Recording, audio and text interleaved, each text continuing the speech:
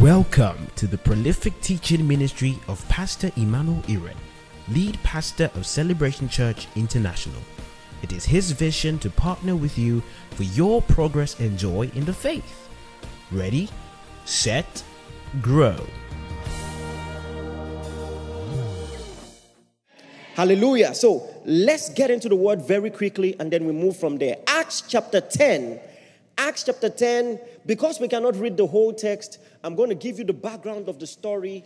Peter was hungry, and whilst he was waiting for his food to be prepared, he slept off and he dreamt of food. So if you ever find yourself dreaming about food, you can have a clue what might have happened. Sometimes, it's what people say, but sometimes you're just hungry. And sometimes it is from God. It is noteworthy that the person who dreamt of food in the Bible, it was God offering him the food. So take note of that, all right? So all I'm saying is that every dream has to be discerned separately and intentionally. So he dreamt of food, and the Bible says in verse 11, he says, he saw the heaven opened and an object like a great sheet abound, at four corners, descending to him and let down into the earth. He says, in it were all kinds of four-footed animals on the earth, wild beasts and creeping things, and birds of the air. You see, and a voice came to him, rise, kill and eat.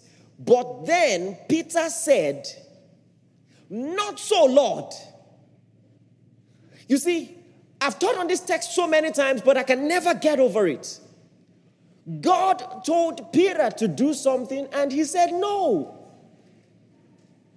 Peter got a trance from God. God gave him something and he said no. And he said, no, Lord.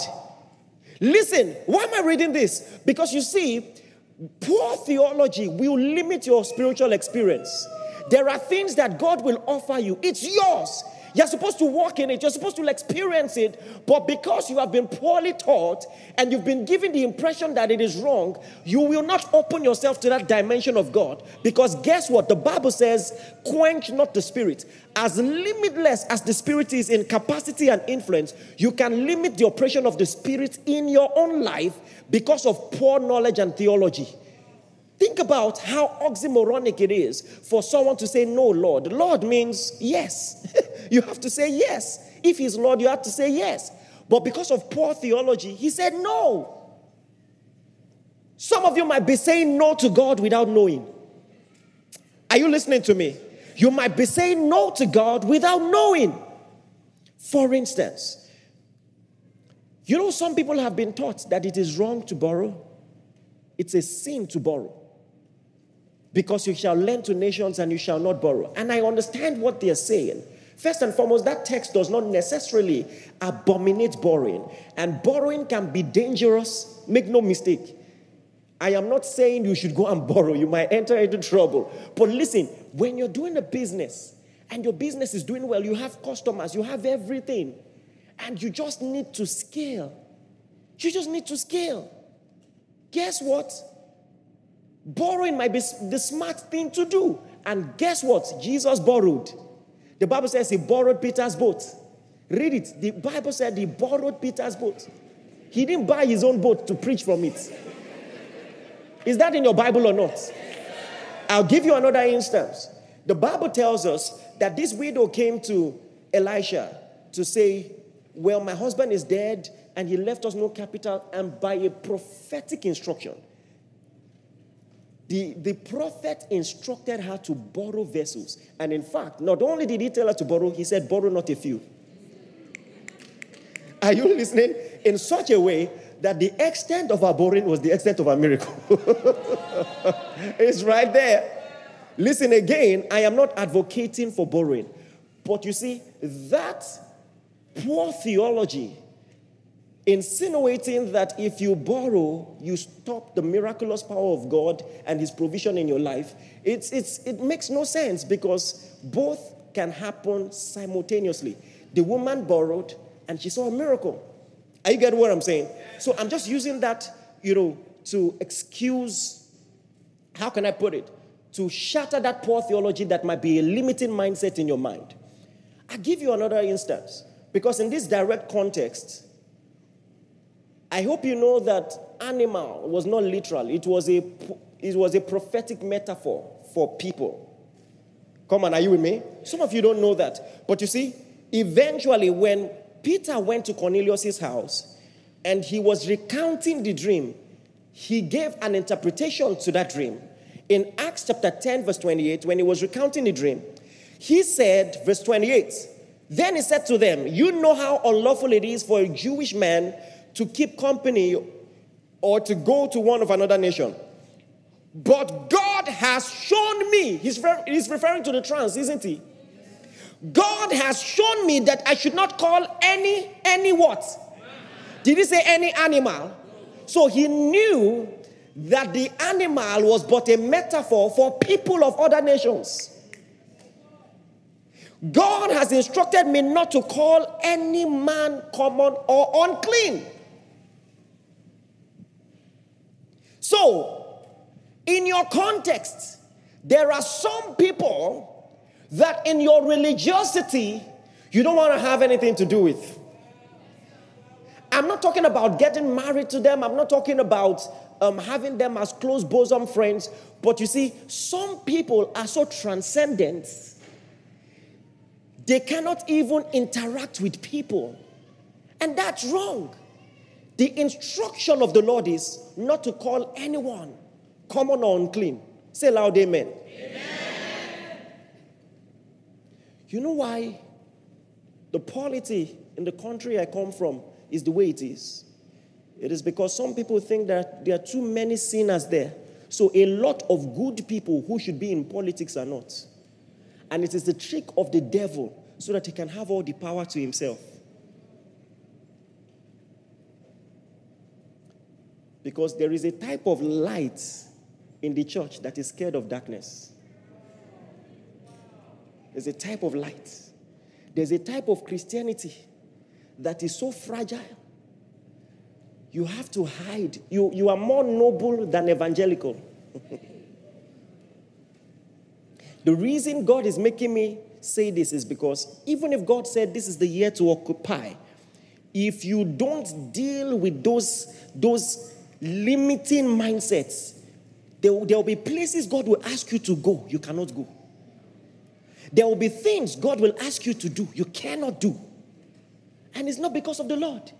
It's because of your limiting mindsets. Everybody say, yes, Lord. Yes, Lord. Don't say no, Lord, when you should be saying, yes, Lord. Hallelujah. You know, there was someone I took a picture with. We had a meeting and the person asked for a picture and a pastor called me. He said, why are you taking a picture with such a person? I said, I don't understand. He asked for a picture. He said, don't you know that you're taking a picture with the person is an endorsement of his character? I said, how? What do you mean? What do you mean? Hallelujah. Listen, there are some people who don't share your spiritual convictions that you can learn from. They can be your mentors in business. Are you aware? There are things that you can pick from them and learn from them. If you don't understand this, even if by a miracle God takes Joseph to the palace and he doesn't understand this, he won't last there. Do you know what it means to be a Joseph? To be in a palace for decades and Pharaoh doesn't become born again. But he's your boss. Can you walk with people who don't share your conviction? If you cannot, let me tell you something. You will be noble, you and your house, you will make heaven, but you'll be of no use on the earth. Because I can assure you, you cannot do anything notable on this earth without having interactions with such people. The reason I'm saying this is because God wants to prepare this church to be an evangelical church, a truly evangelical church. Do a proper statistics of many churches. Most of the people there, they are just recycled members. That's why churches are beefing churches, because you're just taking church members from here to the other. Where are the souls being won? Can we truly say that we are truly evangelical? Listen, do we do church in a way where someone who is new in the faith can feel at home and can grow. Do you understand what I'm saying?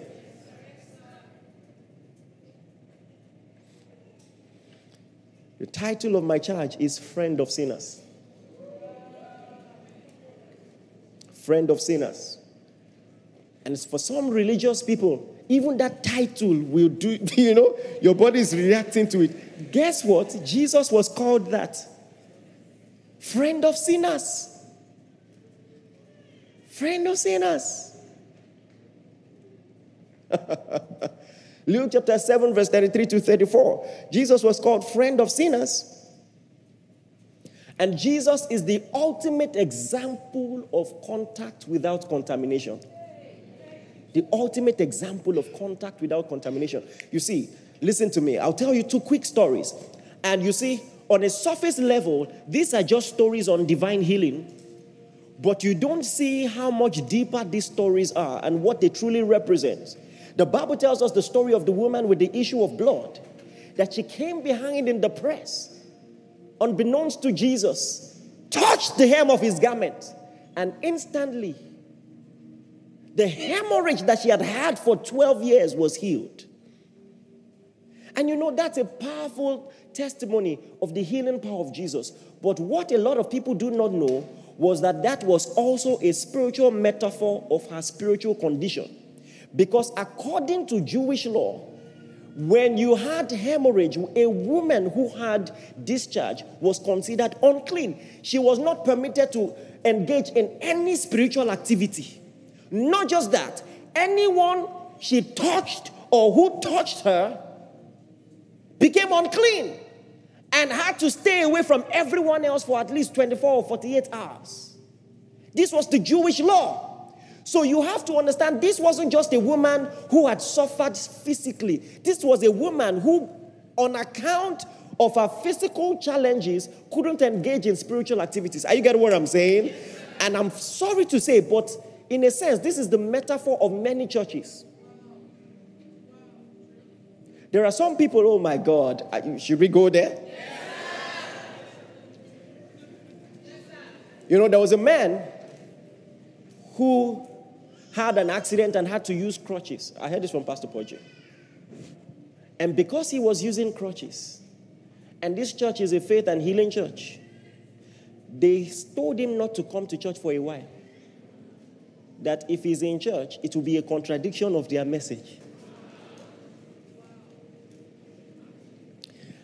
It gets worse.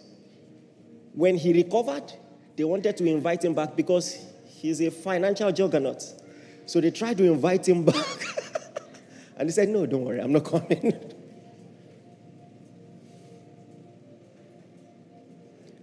Because we have a brand, an image of a church that cannot be touched. A church that if you touch becomes unclean. And so now God becomes flesh. He's walking on the earth to tell us how stuff should be done. And so when the woman came behind in the press and touched him, instead of Jesus becoming unclean, she was healed.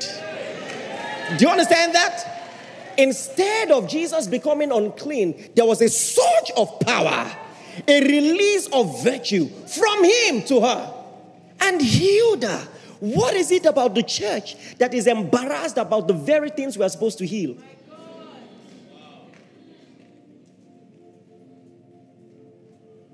Is Jesus' blood powerful or not? Let us know. Let's know what we are doing. If you are so scared of sinners, it tells us something. It tells us something about your message. There's another story. Jesus, after he had preached on the mountain, the Bible says when he came down, at the foot of the mountain was a man who was leprous. Leprosy was another condition that typified in a prophetic, metaphorical way someone who was spiritually bankrupt. They were treated that way. And even from his request, you could see that he was excusing Jesus should in case Jesus, just like every other religious leader prior, would not want to interact with him. He said, if you will, If you will, make me whole. And Jesus said, I will, and stretched out his hand and touched him. Listen, Jesus could have healed him with words. He wanted to make a statement.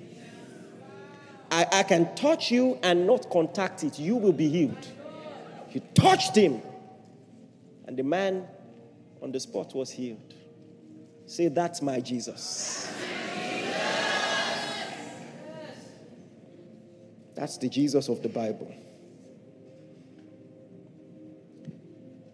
There's a theological term I want to describe to you.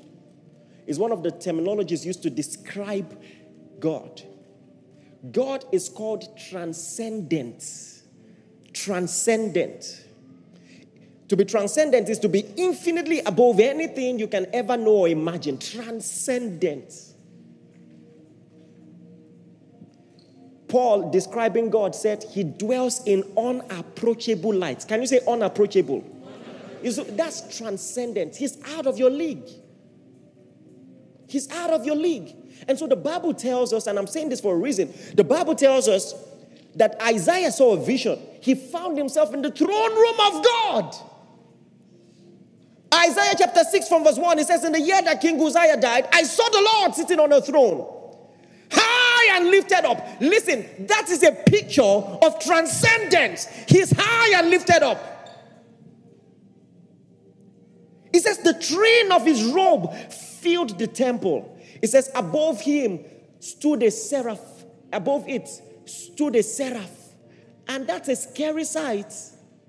A seraphim has 6 wings. Just imagine a being with 6 wings. With the 2 in the middle, he's flying. With the 2 beneath, he's covering his legs. And with the 2 above, he's covering his face.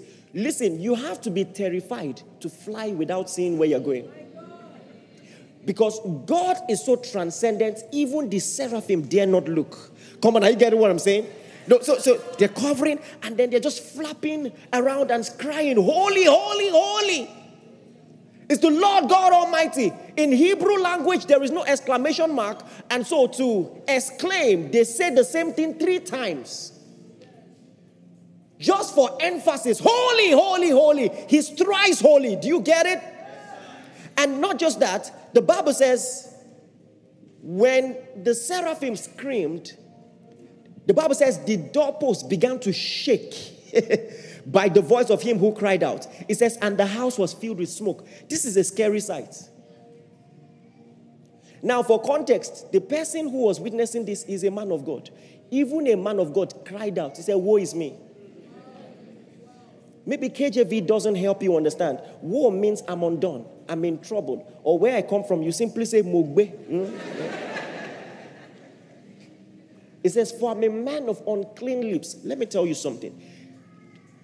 Even a prophet will not stand that test of holiness. A prophet is not good enough.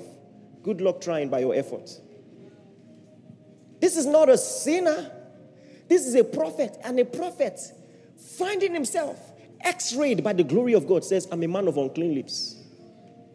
I dwell amidst people of unclean lips.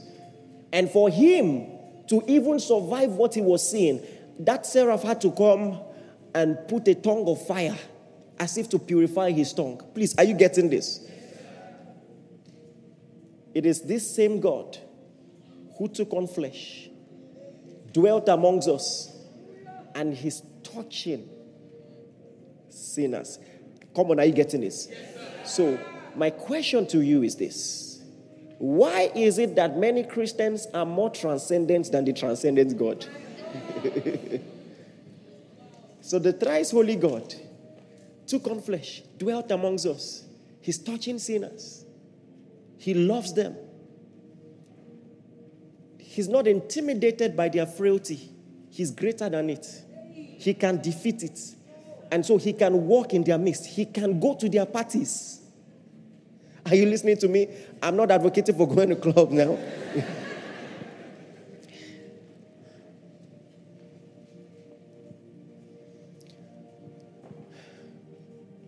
Do you realize that if God did not come to us, we can never come to him.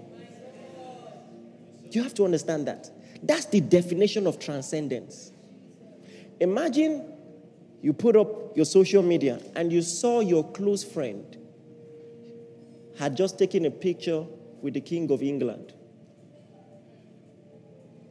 What will you think? You'll be like,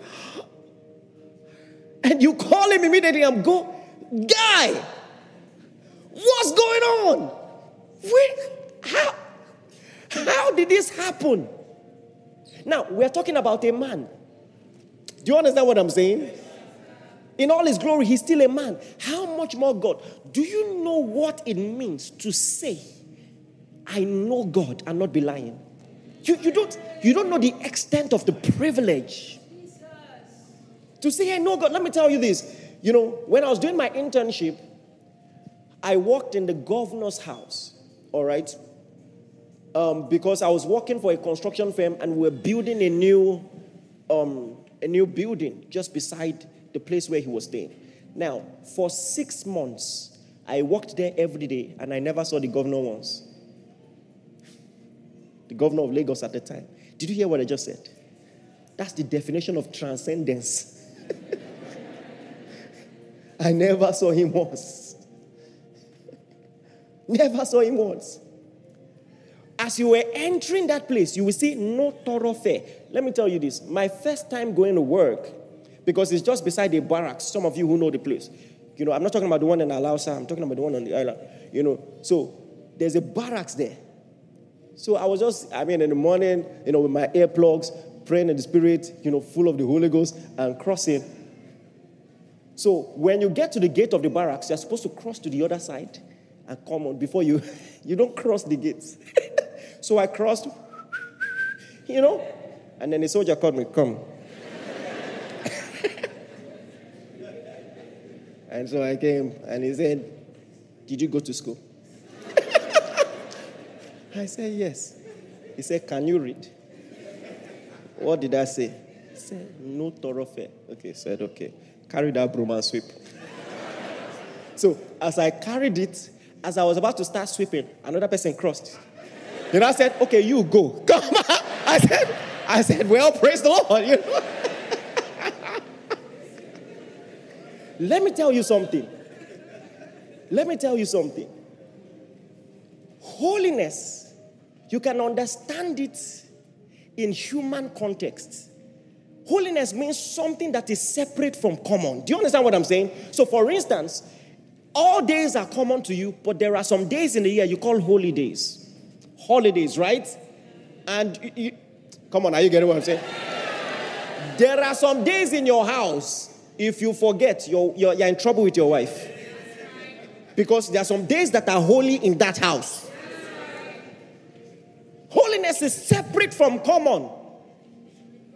And so when we talk about the holiness of God, we are talking about the transcendence of God. Nobody could come. Are you ready for some theology teaching now? One of the funniest things in the church is that people really think that Elijah climbed a chariot and drove to heaven. Look at the way they're looking at me. You don't realize how ridiculous that is. He climbed a chariot to heaven, the third heaven, and he didn't die. You don't know how ridiculous that is? You believe that? Now, let me ask you this so that you recognize how ridiculous that is. That someone before the death of Jesus, without the blood of Jesus, could enter heaven. Why then did Jesus die? Do you see that I'm not just trying to be theologically semantical? This is serious. If anybody entered heaven without the blood of Jesus, that's a problem. That's a groundbreaking theological conundrum. That there is a man who, without the sacrifice of Christ, entered heaven. It shakes everything you know. We're still on the topic of transcendence, but let me now show you this. In case you had any doubts. Okay, let's imagine you believe that Elijah was in heaven. Then someone who had been in heaven for eternity, Jesus, comes to the earth. And then on the earth, he says this. Turn your Bibles. Open your Bibles now. This is important. In John chapter 3, verse 13. John chapter 3, verse 13. I hope I have your attention. I'm sure I do. You want to know where this is leading. Now, if your Bible is original, this text is written in red. If it's not in red, your Bible is cheap. You know, that's how to know you have a cheap Bible. They want to save paint. They want to save color. Because black is the cheapest, you know. Now, it says, Jesus is talking, no one has ascended to heaven.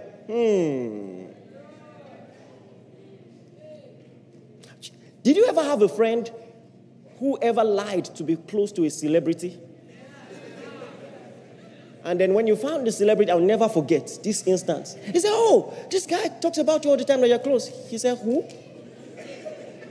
I'm like, so when I go back and I told the guy, I met this celebrity. You know, I said, oh, he might not remember me. I said, really? In my mind, I'm like, I see what you did there. Smart move.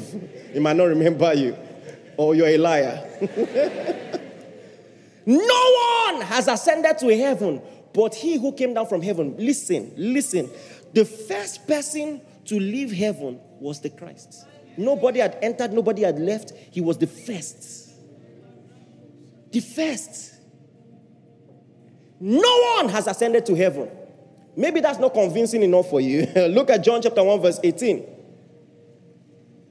Are you ready for this? Everybody read together. 1, 2, go. Hold on. Read it again. Hold on. Read it again. No one has seen God at any time. The only begotten Son, who is in the bosom of the Father, has declared him. Let me surprise you. Even the angels saw God for the first time in the incarnation of Christ. The Bible says in 1 Timothy, I think 3:16, it says, great is the mystery of godliness. God was manifest in the flesh, seen of angels. I told you the seraphs always covered their... Come on, are you getting this now? Without controversy, great is the mystery of godliness. God was manifest in the flesh, justified in the spirit, seen of angels. So even angels, this was their first time to at least put a face to the name. Because he dwells in unapproachable light. And that's where you think someone entered the chariot, you know, and just said, yo.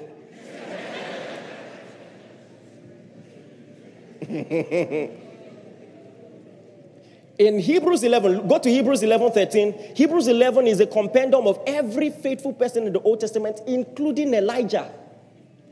And in verse 13, what did he say? 1, 2, go. These all... Again? Again? Not only did he say these all died, he says not having received the promises.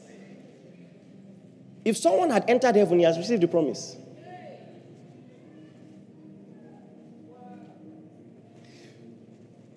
I know I can't move on without explaining this.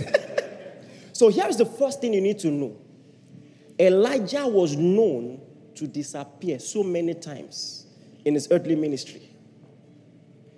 So the Bible tells us, for instance, Elijah in 1 Kings chapter 18, verse 5, that Ahab said to Obadiah, go into the land, search for Elijah. They searched everywhere, they couldn't find him. All right? And then suddenly, Elijah just showed up. And the Bible says Obadiah met him in the way. And then he now said, go and tell this message to Ahab. And then this is what Obadiah said. He said, you want to put me in trouble?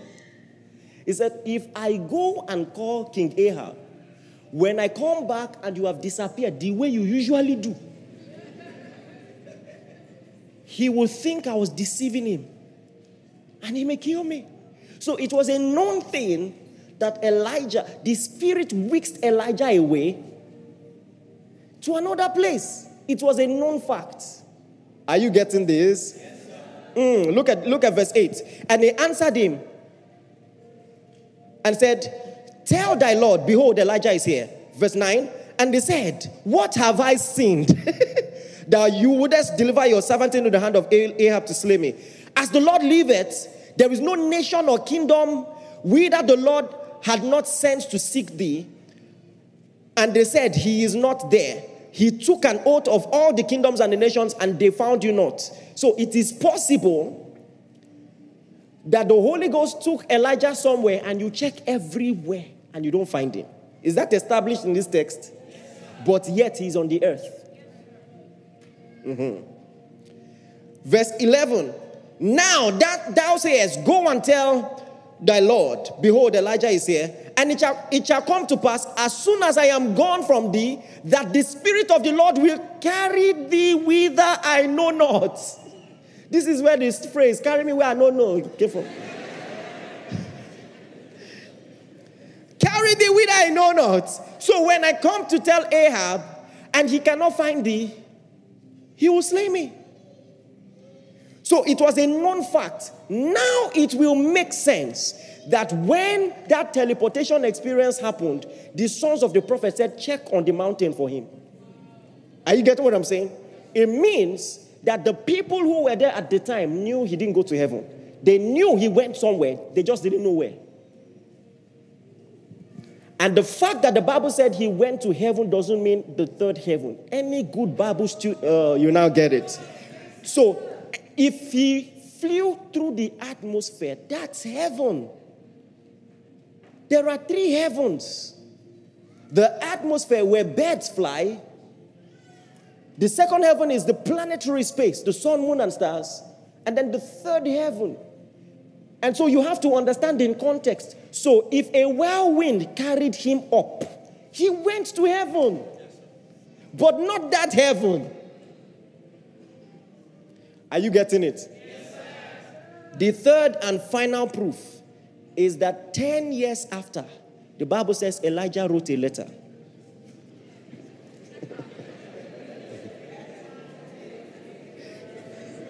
In 2 Chronicles 21:12, Elijah wrote a letter. This was 10 years after. This was in the era of Elisha. Elijah wrote a letter. Maybe from heaven. You sent an email, right?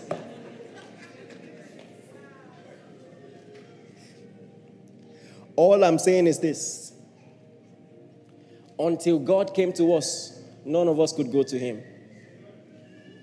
Even the faithful men who died, they couldn't go to heaven until Jesus Christ came, died, and rose again. They went to a place called Abraham's bosom. Abraham's bosom was like a prison with air conditioner. It was beside hell. Don't forget the story of Lazarus and the rich man. From Abraham's bosom, you could see the other side. You could see the other side. And so, when Christ came and died, he went to that prison. Come on, are you with me? After he had defeated the devil, he held the keys of life and of death. He opened that prison and he led captivity captive. So the place called Abraham's bosom doesn't exist anymore because Jesus emptied it. And he marched them to heaven for the first time.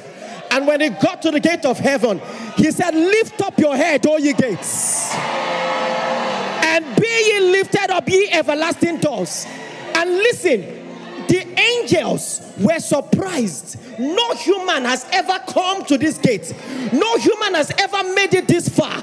Who are you? What gave you the right, the audacity? The angel from inside said, who is this King of glory? And then he responded. He said, the Lord strong and mighty, the Lord mighty in battle. Lift up your head, all ye gates. And when the gate was lifted up, he entered, but not alone, with all the faithful who had died in his name. He marched them straight into heaven. And then he walked straight to the throne of God like it was his right. And when he walked there, he sat down. Come on. And the Lord said to my Lord, sit at my right side until I make your enemies my footstool. And the Father said to the Son, it is finished. And the Son said to the Father, it is finished. Hallelujah. And not just that, all who died in him sat with him. The Bible says we are seated with him in heavenly places, far above principalities and powers and might and dominion and every name that is named, not only in this world but also in that which is to come. Give him praise right now. Thank you, Jesus. Please be seated. Hallelujah. And so that's our example. That's our model. The transcendent God. He didn't look down on us. He came down to fellowship with us. Walked where we walked. Stood where we stand. You do not have a high priest that is not touched with the feelings of your infirmity. He was at all points tempted, just as us, yet without sin. That's your example. That is contact without contamination. Tempted at all points, yet without sin. Listen, the noble thing to do sometimes will be to just say, you know what, I ain't going to do this. But if you are going to stand the chance to convert people, you're going to have to go there. Go there. Just like your maker. Just like Jesus. Just like Jesus. The Bible says in Galatians chapter 1, it says, if anyone is overtaken in a fault, ye which are spiritual, restore. It takes time to restore. You know, one powerful testimony of conversion, Nabil Qureshi of blessed memory. He said he was a staunch Muslim and no one ever explained to him the Christian position. No one ever. You'll be surprised. There are many people, I mean, even in our evangelism, when you look at someone, you see their face is too hard, you excuse them. No one ever, until he had this roommate who was knowledgeable, but he was also kind. Let me tell you this. He said, even if they didn't agree, he could tell that this guy could take a bullet for him. This guy genuinely liked him. Even before he shared the same conviction with him, he just knew this guy, David Wood, could take a bullet for him. And he found that intriguing. So they had a genuine friendship, but every time they will argue. They will argue. And eventually, David Wood convinced him that indeed Christ is the truth. But it was still a struggle for him. It took him time. It took him time. Are there people you can give that time? Like I said, that Joseph can serve in the palace knowing that Pharaoh may never be converted. You will love him, you will pray for him, but you will give him that chance. Come on, are you with me? Yes, sir. Now, can I tell you something? Are you ready? I'm about to enter some deep topics now, right? I didn't come all the way from Africa to mince words with you. Let me tell you something. We gave the devil leeway in this generation, and we must take it back. Because we are so transcendent, we don't even have the patience to explain the struggles of people. We don't even have the time to really preach to them, to really encourage them. You know, I was telling one of us yesterday stories of people who went to their parents and said, Daddy, I have to tell you this. I'm a guy, but for some reason, I have never liked a woman in my life. Do you know what some of them did? They took them for deliverance. I cast out demons all the time. Do you understand? It's a real thing. We're in a spiritual world. But this was the type of deliverance. They were supposed to flog him until those tendencies left. Do you know there were parents, when their daughters told them, I never liked a man in my life. They set them up, got a guy to rape them. Now, they said, maybe you have not tasted it, that's why. And now you have people who were broken by the very people who should have been there for them. And now the devil comes and says, we love you, come, don't worry, we accept you the way you are. You see the problem?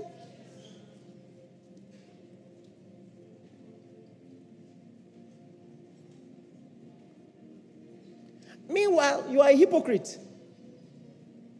Because you have your own struggles too. It's not like you're not a sinner, you just sin differently. You just sin differently.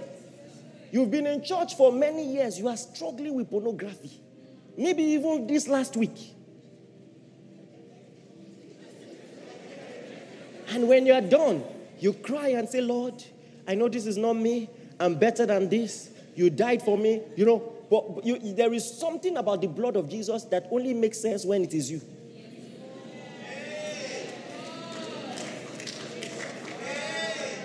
Listen, I'm not going to mince words with you. There is another extreme that will now start calling black white. That's not love. That's not Christianity. Do you understand what I'm saying? But you see, can you deliver the truth with love? Just like the Bible says, teach the truth with love.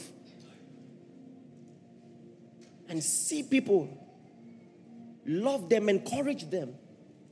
And even when they are stumbling, they've not gotten to the point of perfection. You know, there was someone, he follows our ministry, you know, and all of that. But there's a way to know. Do you understand what I'm saying? When he wants to greet me, sometimes his hand will just do like this, you know what I'm saying? So, you know, but I kept teaching him the word, kept loving him, you know, and all of that. And one day he asked me, he said, I want to tell you something. You know, I'm struggling with this. I said, oh, you think I don't know? Of course I know. Of course I know. I like that you have not been defeated by it. You know, you just say, do you understand what I'm saying? You love Jesus. You are growing in his word. I'm seeing growth. I'm seeing discipleship. Go on. I told him the exact same thing that I would tell a believer who says, sir, I keep liking people who are not my wife. Or I'm a single person, but the concept of being faithful to one person, you know, in marriage is a struggle. The same way I encourage them, I encourage him. Do you understand what I just said? Yes, sir. I hope you do. I am preparing you for the kind of ministry that God is going to use you for. Listen, many times, sermons in this ministry are prophetic. By the next week, by the 2 weeks' time, you will now see why God made, you know, the man of God preach it. Because there will be people who will be coming your way with that struggle. You cannot, see, maybe where you are coming from, you got away with it. But you cannot truly do ministry here without understanding it. Say contact without contamination.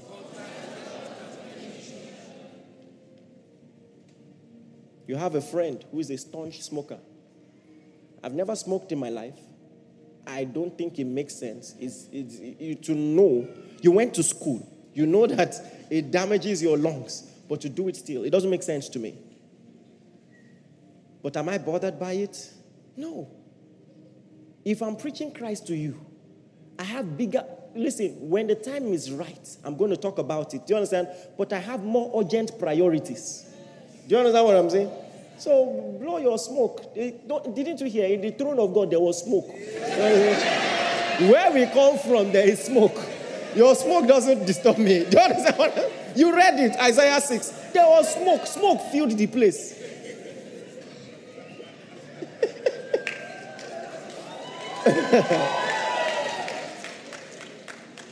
Also, are you ready for what I'm about to say? Yes, the fact that you have a bias against something doesn't make it a sin. Is smoking a sin? Some of you can't even respond. No.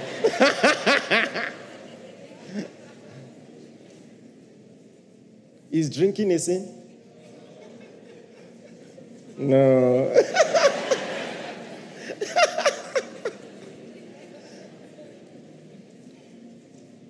Your body is the temple of the Holy Ghost. Anything that can damage your body, you shouldn't do. Do you understand what I'm saying? But that is even talking about doing it in abusive quantity. See, I am telling you, when we learn this, the power of God will flow in the church like never before. There is a dimension of power that will only flow when there is true compassion. Listen, one of the ways they will know the church is by love. That's God's design. But in this generation, they only know us by knowledge. But he said they will know you by this. He says by this, they will know by your love for one another. They will know that you are my disciples. How about you practice love work? You practice it like never before. You can be wicked and religious. Yes. I said it during the boot camp that there was someone who left his church. He had some issues, so he left his church. Unfortunately, months after, he lost his child. And then the pastor said it's because he left his covering. You can be... You see, there are some things that make sense to us that have become like witchcraft. You can lack sensitivity. That's what Jesus was trying to teach when he gave the parable of the Good Samaritan. That you see someone dying. We're talking about Levites who were just coming from the temple. But they have been so inoculated from common compassion, they don't mind passing a dying person. By the way, you do that every time when you refuse to preach the gospel. But we're coming to that another day. You don't care anymore. Come on, are you following what I'm saying? You don't care anymore. That's what Jesus was teaching. That Jesus sees a man who was blind, and listen, oh my God, are you ready for this? Yes, sir. Jesus sees a man who was blind from his mother's womb. And the disciples asked him, who sinned? That was their priority. Can you imagine? Who sinned? He or his parents? That's the way some people think. They think that some people are going through misfortune because they've done something. People that you should be there for. You are preoccupied with what they must have done. You must have done something. You must have done something. And Jesus said, neither, but that the glory of God will be revealed in him. Do you understand what I'm saying? Oh, now follow this closely. There are some stories that won't make sense if you don't understand Jewish tradition. Why is it, for instance, that Jesus will spit on the soil, roll it together and put it on someone's eye for the person to be healed? The same Jesus who by his words, blind eyes opened. Why did he do that? Let me give you some context. In Hebrew tradition, when children were born with a disability, you had the right, it's a silly law, but anyway, you had the right to disinherit them when they got to the age of 13. You had the right. And there is every indication, according to Hebrew scholars, that this guy was disinherited. And that's why when the Pharisees were asking, where is his parents? They wanted to be sure if he was born blind or not. They called for his parents. And the parents said, he's of age, ask him. They were acting like they had no responsibility to him. Do you understand what I'm saying? So there was every indication. And now that changes something. Listen closely. Because in that tradition, when you saw anybody with disability who was disinherited, when you were walking past them, you will spit and go. You will spit and go. So by Jesus spitting, he was saying the very thing that people used to mock you. Oh, you're not here. The very thing that people used to mock you will be the source of your healing. In no other instance did Jesus heal a blind man like that. But he said, the very thing that people used to mock you, I'm going to take it up, mold something with it, and that will be the source of your healing. What if the area of your pain, oh my God, it sounds cliche when we say he's making a message from your mess. That from what he has brought you out of, you now become a minister to people who are going through same, telling them, God who brought me out of this will bring you out. Who would have thought that the very saliva, this guy heard saliva every day of his life, people spitting, people, calling him names and just spitting and walking past. And just imagine, Jesus was standing in front of him and he heard that sound again, pa. And he must have thought, here we go again. But instead,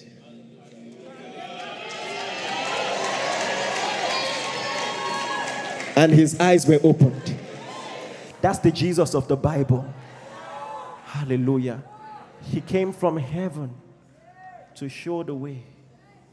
From the earth to the cross, my debt to pay. From the cross to the grave, from the grave to the sky. Lord, I lift your name. Come on, lift your hands, everyone. You came from heaven to earth to show the way from the earth to the cross. My debt you paid from the cross to the grave. From the grave to the sky. Lord, I lift your name on high. Thank you for listening. We are sure that you have been blessed. For inquiries, reach us on our helpline 0809 996 7000. Blessings.